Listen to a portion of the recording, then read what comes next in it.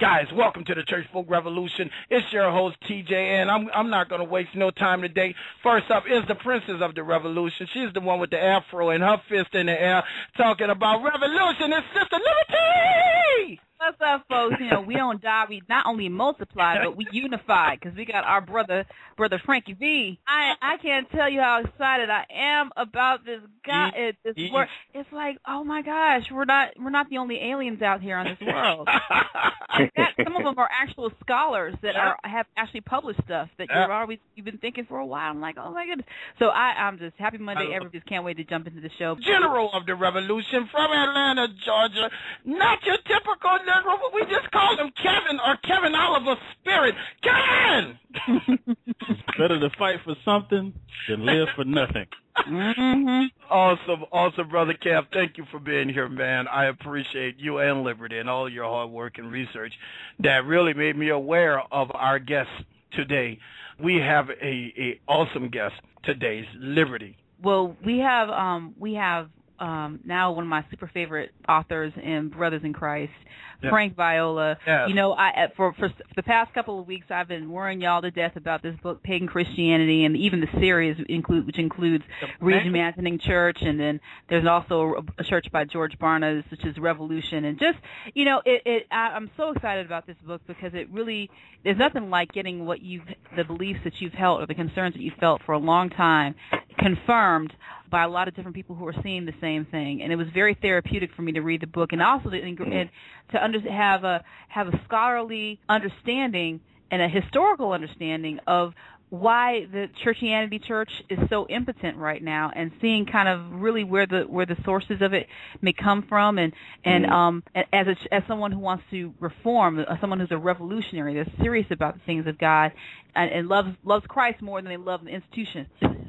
And so it's just when I read this book, I was like, OMG, this is what I'm talking about right here. And so God must have been done something, wanted us to connect, because we said, the revolution, we don't die, we multiply and we unify, and we hear and then Frank Viola hear about this is wonderful. This is unbelievable, and I reached out to the brother, and he accepted my invitation, and I'm so happy, Brother Kev, and not to mention, Brother Kev, Liberty made the book a required reading. Like she was like my English teacher. Like there's going to be a test on this book. Everybody, all the Revolution family, we need to read the book because there will be a test. So, Liberty, thank you. That little red book. So much. Let's get right into prayer, and let's get our guest on this show. Okay, we go to Lord, we just thank you, God, for just being our Lord and Savior, God. And I thank you, Lord, for being for the Holy Spirit, just being a spirit of truth, oh God. And thank you for giving us minds and the ability to choose, oh God. Thank you for the way that you've brought us in our Christian walk, where we have been able to just see you for who you are and experience your tangible presence and your life-changing power, oh God. But what falling in love with you does, God, it frees us from sin, and it makes us passionate about you and other people, oh God. And it's our desire that everyone who calls the name of Jesus experiences that power, but there's so many stumbling blocks in the way, things that we've made, things that we've done over years, over decades, over millennia, God, that have been stumbling blocks, oh God. And just like the doctor assesses what the illness is so we can do the proper things to get healthy, Lord, that is our desire, that the people of God, the kingdom of God, gets diagnosed, it gets healed from these spiritual stumbling blocks, these habits, these traditions, oh God, that have taken the place of you, and they don't even realize it, God. And we just pray, Lord, that you would help us, God, to walk it out, Lord, that you would guide this conversation, and the fact that not only it would glorify you and it would just be edifying to us, God, but that maybe this could fall in the hands of somebody who really needs to hear it, oh God, and needs to be encouraged, because the diagnosis is very startling, and lots of people respond with denial about it because they don't want to deal with it.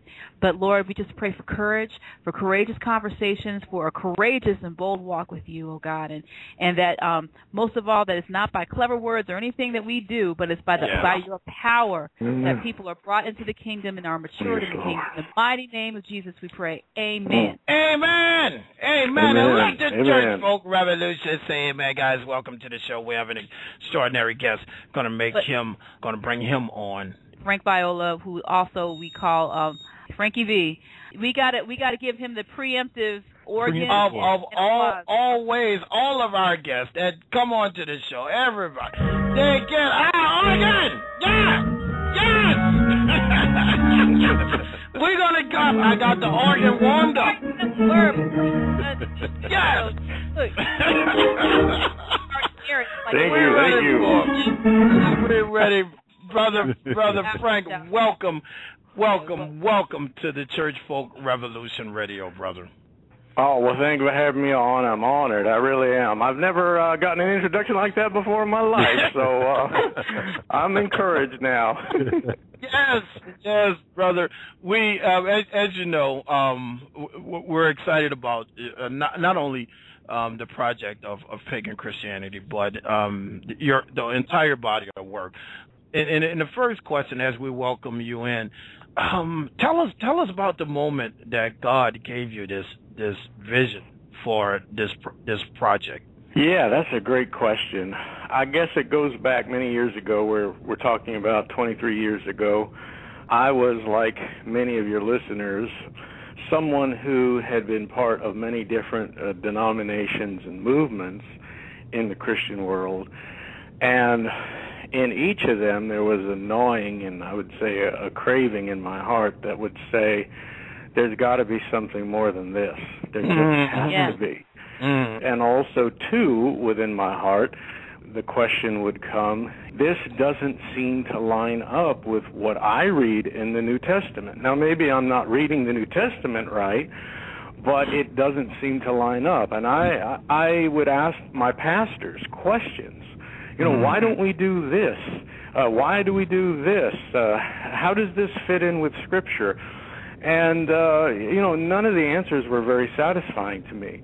So what I did with some other believers at that time is we left the institutional church, and we started meeting in a home, very simply, having fellowship, breaking bread, and seeking to follow and learn to know Jesus Christ together, without a clergy, without a religious building, without anybody being paid. And we had no idea what we were doing.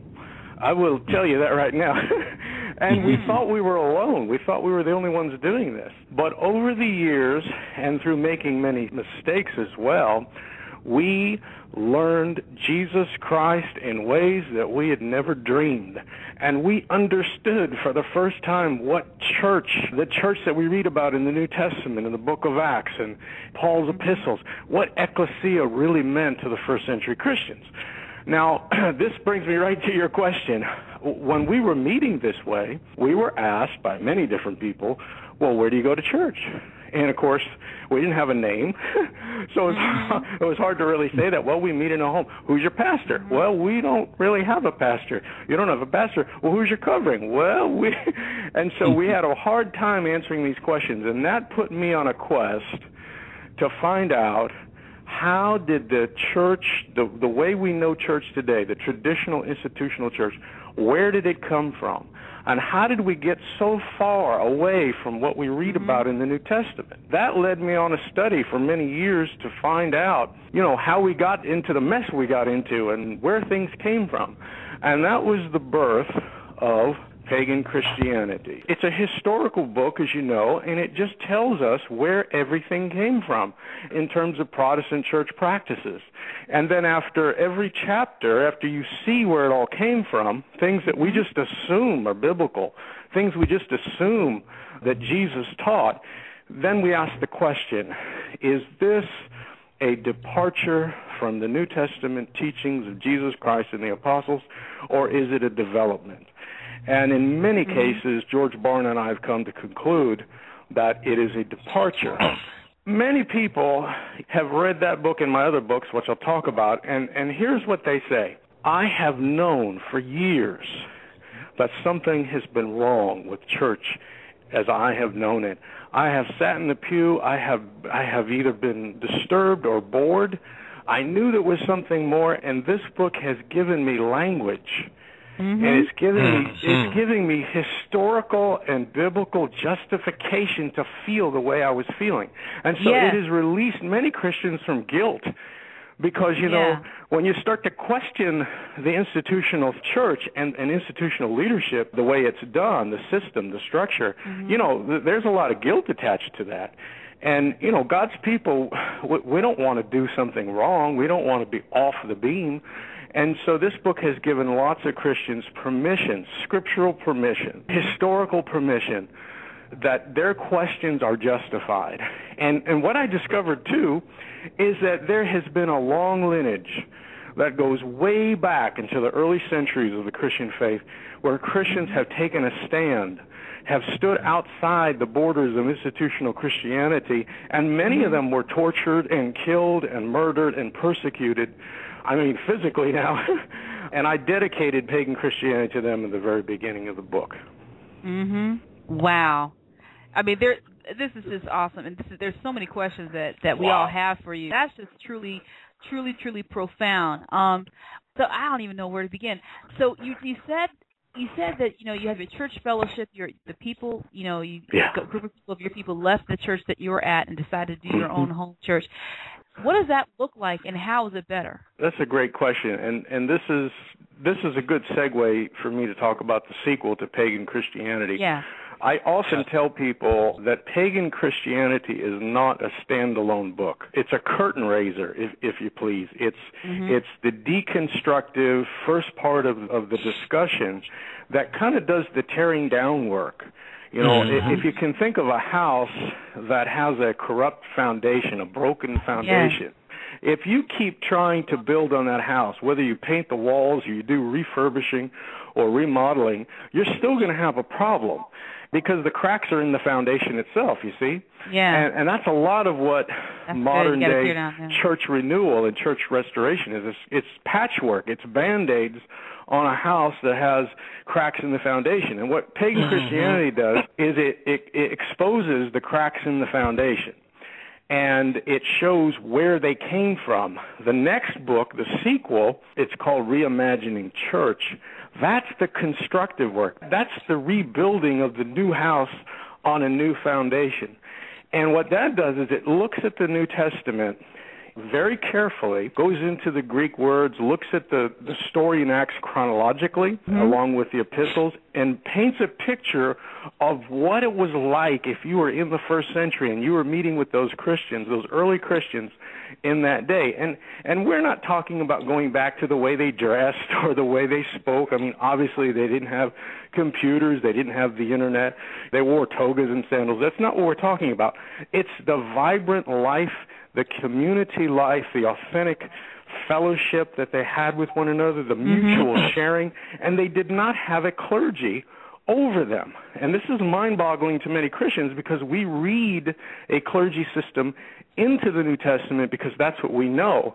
But when you really explore the New Testament carefully, you look at the Greek and so forth, and you look at the whole thing as a body, as a body of literature, and you take it in its chronological order, there was no clergy laity. Everyone was clergy. Everyone was laity. We just had different gifts. And so we began to touch this experience early on, and we began to learn how to function as a body of believers. We began to learn what the different giftings were in our group. We began to receive Christ and the ministry of the Holy Spirit from one another. And we began to learn, I guess what we really learned is that Jesus Christ truly is the foundation for the church, and we learned what that meant experientially. And as I said, we made a lot of mistakes too, so we got to see, well, you know, this doesn't work, this brings us away from Christ, but we learned so much in terms of what really does work and bring us closer to the Lord, and really a lot of this is so simple. You know, we've made things so complicated today, and it's just if we can strip back so much of what we have learned, it all comes back to knowing, experiencing, loving this glorious person, the Lord Jesus Christ, together.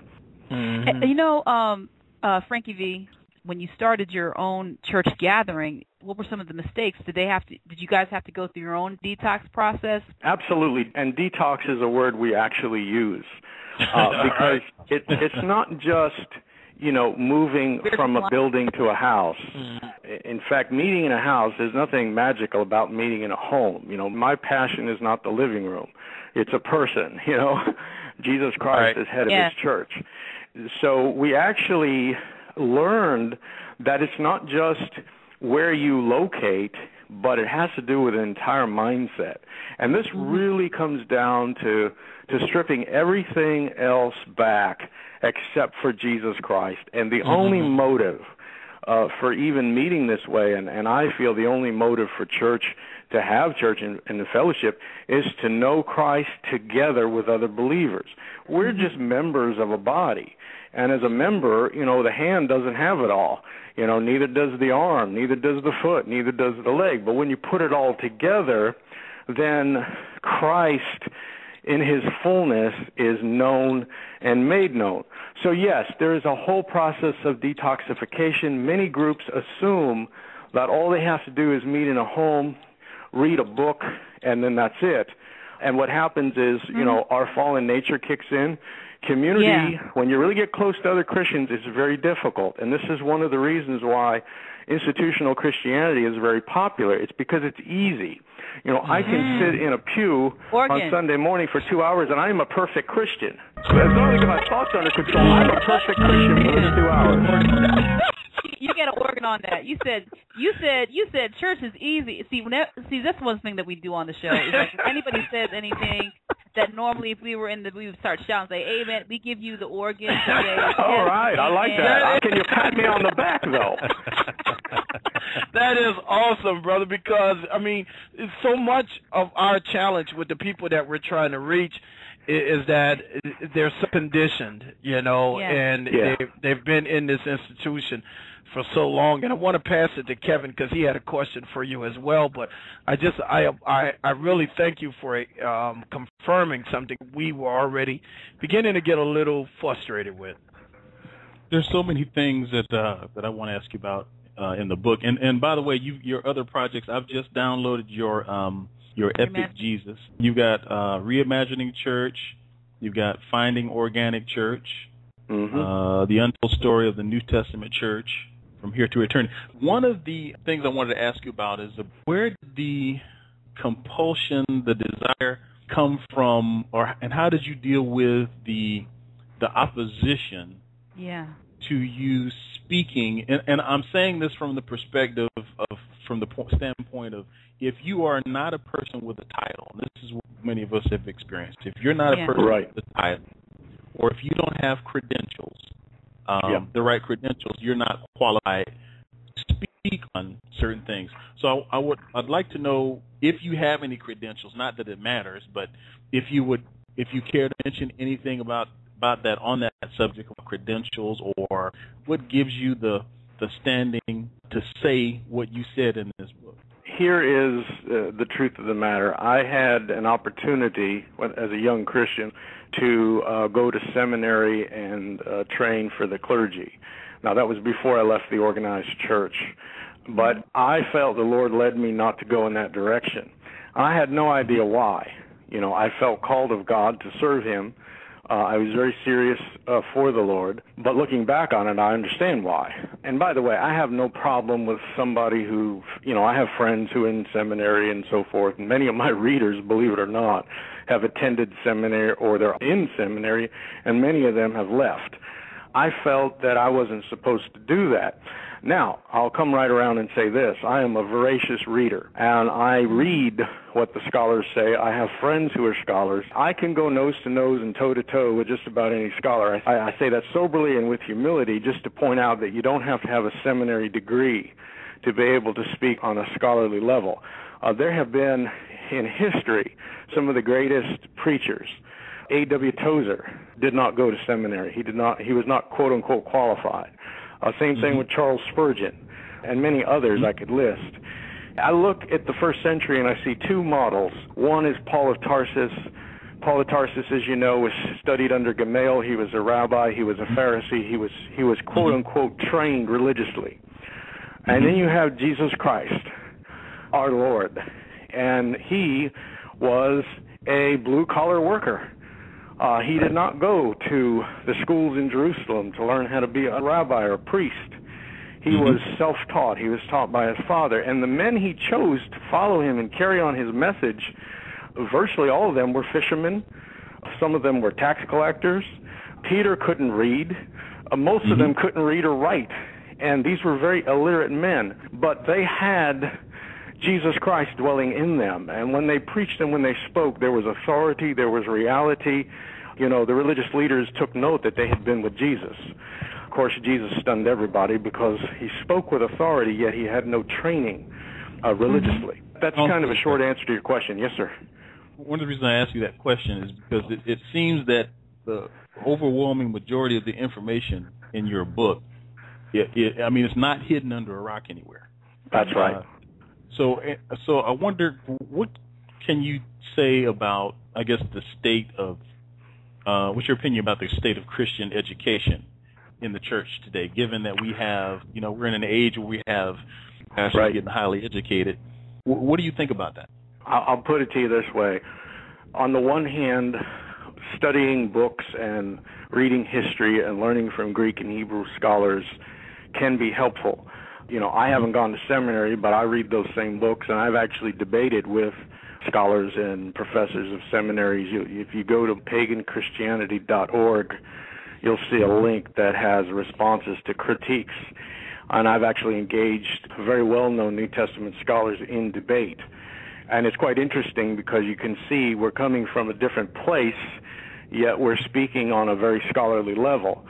But back to your question, a seminary education, I would put it to you this way, very limited. It can teach you academics, it can give you education, but when we're talking about the deep things of God, when we're talking about the intangible things of Jesus Christ, it comes up very short. And when I speak in churches and conferences, and I share the Lord Jesus Christ in the depths of God's eternal purpose and so forth, seminary-trained men will come to me often with pen in hand and say, I have never heard anything like this before. I feel undone. I feel like I haven't learned anything in seminary, and I was not properly prepared. Now, not everybody feels that way, but so many have written to me and said that. But I would say that seminaries are not training God's people to know Jesus Christ in the depths and to help God's people with handling the deeper things of God. One more question. Those pastors, those men that you mentioned, can you tell us about one of them or some of them that have used your book maybe kind of as a catalyst to do things differently in their churches? Yeah, there's quite a few. A lot of my mail, believe it or not, comes from pastors. And I'm not talking about the hate mail. I do receive on occasion, I will receive the flaming, nasty hate mail. But most of the time, it's from pastors coming from two different directions. In fact, on my blog, frankviola.org, somewhere in there in the archives, you could read letters from pastors. Pastors weigh in on pagan Christianity. And to me, it blew my mind because so many of them, they say the same thing. And what they say is this. They say, I have prepared for the ministry. I am a pastor of so-and-so years. And deep within my gut, I know that God has called me to his work, but he hasn't called me to this. What do I do? Because I'm not qualified to do anything else but preach. And so now you have the financial question. And so I get a lot of letters like that. These guys are on their way out, and many of them have left the pastorate. The other kind of letter comes from pastors who want to stay in the system. They aren't ready to leave for whatever reason, but they want to know, how can I give Jesus Christ in deeper, higher ways to the people that I work with, and how can I release them into a more authentic fellowship and community? And it's kind of difficult. Every situation's different for those kind of people because every church is different and every leader is different. I got one more quick question, Mr. Viola. All right. It'll be a little different. Have you ever heard from anyone who had read your book become an atheist? The honest answer to that is no. However, I don't doubt that maybe that has happened, but I don't think a book can make you an atheist. I think if you're on your way to atheism, you're on your way to atheism. The new project, you said that this book was part 1. Part 2. Tell us about the continuation and why there a need to write a part 2. Pagan Christianity leaves everybody hanging because all it does is just slash and burn, you know. Mm-hmm. It just critiques and tells you, how we got in the mess we're in and why things are the way they are, but it doesn't really give any constructive solution. So it's kind of like, you've just torched a house, but what are you going to put in its place, So reimagining church is the constructive side. It answers the question, okay, if a Christian leaves the institutional church, what do we do now? What does it actually look like? What about leadership? What about covering? What about elders? What about meetings? What about the Lord's Supper? All those questions. And so over the last 20-plus years of my experience as well as studying Scripture, I give what I believe to be the biblical vision of the ecclesia, and it's filled with Scripture. People can look at it and judge the arguments themselves. And then I have in the back, there's an appendix that asks every conceivable question that I know of, every question I've been asked of over the years. Will people object and say, well, you're saying such and such, what about this Scripture? And it answers those Scriptures. So that's the constructive sequel and shows us what the church look like in the first century and its application for today. The third book, and if any of your listeners, they don't know what to think of any of this and they want to read one book by Frank Viola, I would recommend From Eternity to Here. And what that is, it is a presentation of the breathtaking epic saga of God's eternal, timeless purpose, why he created the grand narrative of Scripture from Genesis to Revelation, and puts the Bible in a story, and you come away with it after reading it, and you now understand what our Lord has been after from the very beginning. And I'll just say this to kind of whet the appetite of the listeners.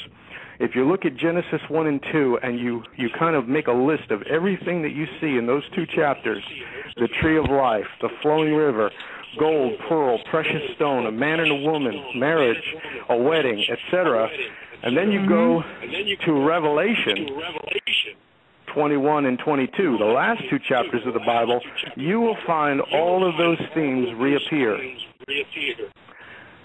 And the entire Bible is the unfolding, the development of those themes in Genesis 1 and 2 that reappear in Revelation 21 and 22. It has everything to do with Jesus Christ, and it has everything to do with the church. But it's a great starter book. And then the other book is Finding Organic Church, and that answers all the practical questions. How does one start an organic church? How is it maintained? What are the problems, the common problems that you'll face? How do you detox? And so that's a very practical book for anybody who's interested in this journey from a practical perspective.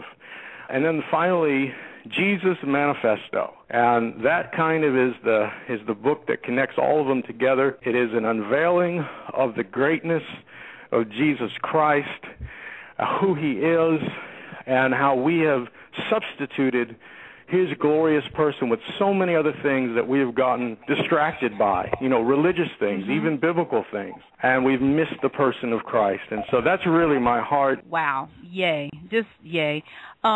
Let me ask you, I have a couple of questions that kind of span a lot. How do you feel about people who are in the IC right now? Or do you ever get mad or frustrated at the pastors or the congregants, or are you kind of like, how does knowing what you know, how do you deal with that emotionally in light of what's really going on? That has changed over the years. At first, when I came to see a lot of these things and I left the institutional church, I was frustrated that other people didn't see what I saw and didn't really understand that. But, in my own spiritual life, I walk by the light that I have. I don't have all the light that God is going to give me. If he is merciful to me, he will show me more light. And, I am not a perfect Christian, and there's not a perfect Christian in this planet. So I am very, very careful not to judge other believers. The old saying goes, don't judge another man unless you walk 2 miles in his moccasins. We're all in different places, and I accept that, and I'm not somebody who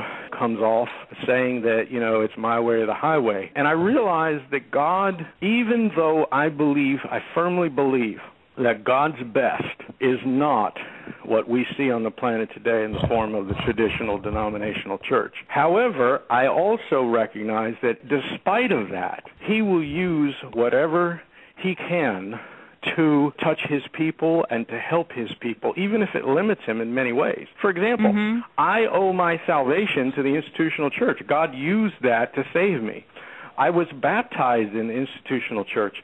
And this may surprise some people, but every pastor that I had when I was in the institutional church were men that I regarded as godly. They were friends of mine. They helped me spiritually. I was never hurt or abused by a pastor in the institutional church. Now, I know there are many people have a different experience, and I understand that. I mean, I've wept with people who were brutalized, but I've never had that experience. And I still have friends today who are pastors in the institutional church, and they receive me as a brother. I receive them as a brother. But we disagree over the church. But that doesn't break our fellowship, because our union, our fellowship is Jesus Christ. It's not one's view of the church. The thing that frustrates me is when someone doesn't read my book, or they hear a rumor about it, or they hear hearsay about it, and then they accept that as fact, and then they misrepresent it. And on a human level, that bothers me because it's so intellectually dishonest, and it's so irresponsible. But on the other hand, I have learned to see all things that come into my life as first passing through the hands of my sovereign Lord. And so I say, it is well with my soul, Lord. Even though I don't like this, you're doing it for a reason. And, there's a real humbling effect that happens when these kind of things happen to you. And so I have learned, as Paul said in Romans 8, all things, not just good things, but all things work together for the good to those who love God and who are called to his eternal purpose. Yeah. And so I receive that as coming from the hand of God, even though it's wrong, even though it frustrates me. I've learned to make peace with it and just give it to the Lord. I wrote a blog post called Misrepresentations. It's on my blog, frankviola.org. And it's the story of one young man who was warned against reading pagan Christianity. He didn't read it for many, many days and years and months. I don't know if it's many years, but many months at least. He was a pastor, and he was warned against reading it. And the people who were warning him against reading it were misrepresenting it, And God kept putting it on in his heart to read it. Every time he prayed, that book would come into his head. And then he was at the Barnes & Noble one day, and he's walking through the aisles, and there it is, a little red book just staring at him. And he knew in his heart, I need to get this book. He read it. It changed his life. And one of the things that I realized from that was that if he had read it months before or years before, he could not receive the message. He wasn't ready for it. Yeah, but he was ready for it. And so I look at, if somebody's misrepresenting my book, God is allowing that for a reason. He's going to triumph over that. He has his timing. He has his way. Maybe he's doing something in my life through that. And so I've made peace with it. First of all, I just want to chime in here, you guys. I am loving this program this morning. Yes. As somebody who has, Frank, has been devouring all of your material here lately. And I have been posting it in our Facebook group, and a lot of folks have been grabbing some of the books. I just want to say fantastic. But one of the quotes, and I just want to turn this a little bit toward leadership, because those of us who have worked in some type of ministry, who have done some type of seminary schooling, and you have a wonderful quote in the book on page 182 from Upton Sinclair, where it says, "It's difficult to get a man to understand something when his salary depends on him not understanding it." I understand that a lot of my fellow, preachers in gospel have come to this type of an understanding, and they understand what we're doing is not actually modeled in the Scripture. So what do you equate them continuing or perpetuating this type of churchianity, if you will, or this institutionalized church? What do you equate them continuing to do that, even though it goes against everything that they even know within themselves? What would you say, besides the financial aspect of it, what do you think would make an individual continue to do that? Well, let me first say that I am a person who has learned over the years never to judge another man or woman's motive. We can judge their actions. We can evaluate if something they do is right or wrong, but their motives, only God knows the heart. You know, if you've ever had your motives judged by somebody, you know how that feels. And right. It destroys relationships. So that's how I'll start, is saying I cannot see into a person's heart. I will tell you this, that many people who are in that position and fit that description have confessed to me that a number of things were at work. Some people have said they really want out of the clergy system. And by the way, let me interject this. Right now, as we speak, 1,700 pastors in the United States leave the clergy system, leave the pastorate every month. Mm-hmm. 1,700, okay? 1,700. Now, that's mind-blowing. That's every month in the United States. And I talk to many of them. Now, here's what they say. They say, I'm ready to get out. I feel that God wants me out, but I have to feed my family. And honestly, I don't know how to do that. And that's a legitimate concern, and I sympathize with it. Other people have confessed to me that it was power. I mean, when you're the man, you know, behind the pulpit, and you have a captive audience every week, a lot of people have expressed that they're addicted to preaching, they're addicted to the applause, they're addicted to their honor, to the honor that they get, and their identity is wrapped up in that. Yeah. And another reason is sometimes someone will, you know, have a family member, a spouse, for example, that's dead set against these kinds of ideas. So I don't think there's any pat answer. I think it's different for every person. The beauty of being a Christian is that we have a God who's big enough to handle everything, and we just need to handle ourselves. Like Jesus said to Peter, who said, well, what about John at the end of the Gospel of John? And Jesus told Peter his death, how he's going to die. And Peter says, well, what about him? And Jesus said, it's none of your business how I deal with John. You follow me. And so I think that's a healthy way of looking at this. We're not responsible for other people, what they do, their decisions. Most of us have a hard enough time managing our own lives, you know what I mean? And so, yeah. The real key here is let each of us be faithful to the light that we have. That is the call of the gospel. Not to someone else's light, not responsible for someone else, but to be faithful to the light that we have. We are to be, you know, as harmless as doves, as wise as serpents, and to always have the Spirit of the Lamb upon us and never try to attack if someone's attacking us, not to defend ourselves, but to turn to the Lord, turn the other cheek, and let Him have His way. And these are just some of the lessons I've learned over the years in taking this path. There are people over the years in my life that the Lord made very clear, this person is not ready to hear whatever it is that I wanted to say to them, and just to wait on Him. Other people, maybe I didn't really want to talk to them, but God put on my heart to talk to them, and it turned out it was the right timing. Just like anything else, even sharing the gospel with a lost person, you know, there has to be the sensitivity to follow the leading of the Spirit and to wait on the right time. You know, Proverbs so often talks about a word in due season. And there's something to that. And when we look at Jesus, oftentimes in his ministry, he wouldn't talk to certain people about certain things, and then later he would. We kind of see this very spontaneous movement of the Lord and how he dealt with different people. You know, the way he talked to the Pharisees, for example, was different than the way he talked to the publicans and tax collectors. And even there, we see differences in how he talked to, say, Nicodemus than from how he talked to certain Sadducees. So I think we just need to learn how to be sensitive. And again, I'm just speaking from my experience, how to give that word in due season. In Isaiah, it talks about having the tongue of the learned to give to him who has need at that particular time. And so I think a lot of it has to do with that. One thing we don't want to do is we don't want to, and this is very easy to come by with people who, first see these truths. There's anger, A lot of Christians are angry when they first realize that they've been lied to. But you have to vent.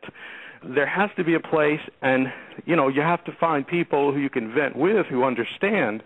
But then that season of venting should end, and we need to go on to the constructive work of seeking Jesus Christ and learning how to know him together. And I've watched groups crash and burn because they never got past the venting stage. Every time they meet, it's all just, trashing the institutional church and talking about how the pastor hurt me. And so I think, again, we need to be sensitive to the season for that. Let's get that out of our system, and then let's go on to pursuing and following this glorious person, Jesus Christ. And for me, when I talk about organic church, body life, it all comes down to knowing, experiencing, expressing, and following Christ. It's not separate from that. Amen. Liberty, you the last one. We want to be special of your time, yes. Frank V.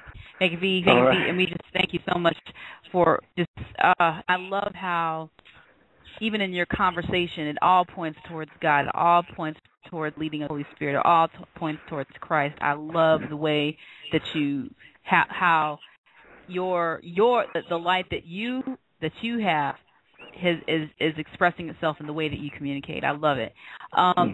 What would you, for the person that's reading your book or thinking about reading your book, that's confronted with, who is startled by what you're saying and knows that there's some truth to it, but is confronted and maybe dealing with issues of fear or like, what have I done? And sometimes it's easier to stick their head in the sand like an ostrich, or it's going to really cost them something financial, relational, or something. Yeah. That what would you say to them? Well, I would just say this, that God who created us, God who designed us, God who created the church and designed the church, his way is better than our way. And if the Lord is convicting you, if the Lord is shining his light on you, of course you have a choice to just turn your back on that or put it on the shelf, or you can let it touch your heart and do something about it in responding to it. My word to you is, if the Lord is showing you something and truth resonates, you'll be a lot better off. You'll be a happier Christian. Nothing beats being obedient to the Lord, to submit yourself and to follow him. Even if you're afraid, even if you have a lot of the unknown before you, put him in the driver's seat. Get out of the driver's seat, because honestly, we don't know how to drive. And that's what I would say. And I would say, too, if you're struggling, two things. One, bring it to him and tell him how you feel. Lord, I'm struggling with this. And, he will answer. He will respond to the open and honest heart that truly wants to follow him. He will respond in ways that we can't even imagine or conceive. And the second thing is, as an author who writes books, as a young Christian who read many books, I was so frustrated with the fact that so many authors were unapproachable. I read their book, I had questions, but I can't get to them. It's like it's good luck. It's like trying to get a hold of Tom Cruise or Eddie Murphy or somebody. They're like celebrities you can't get through. And I made a decision that when I was going to write a book, I was going to be accessible. And so people can go to my blog, frankviola.org, and they can ask me questions. And, I don't have all the answers. I know how to say I don't know. But if I have an answer and if I can illuminate something, I certainly will.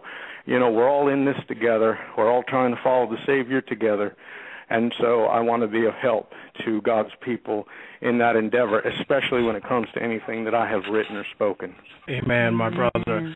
Before I let you go, can you mention the books again? Yes, sir. I appreciate that. Pagan Christianity, which you all have been graciously talking about.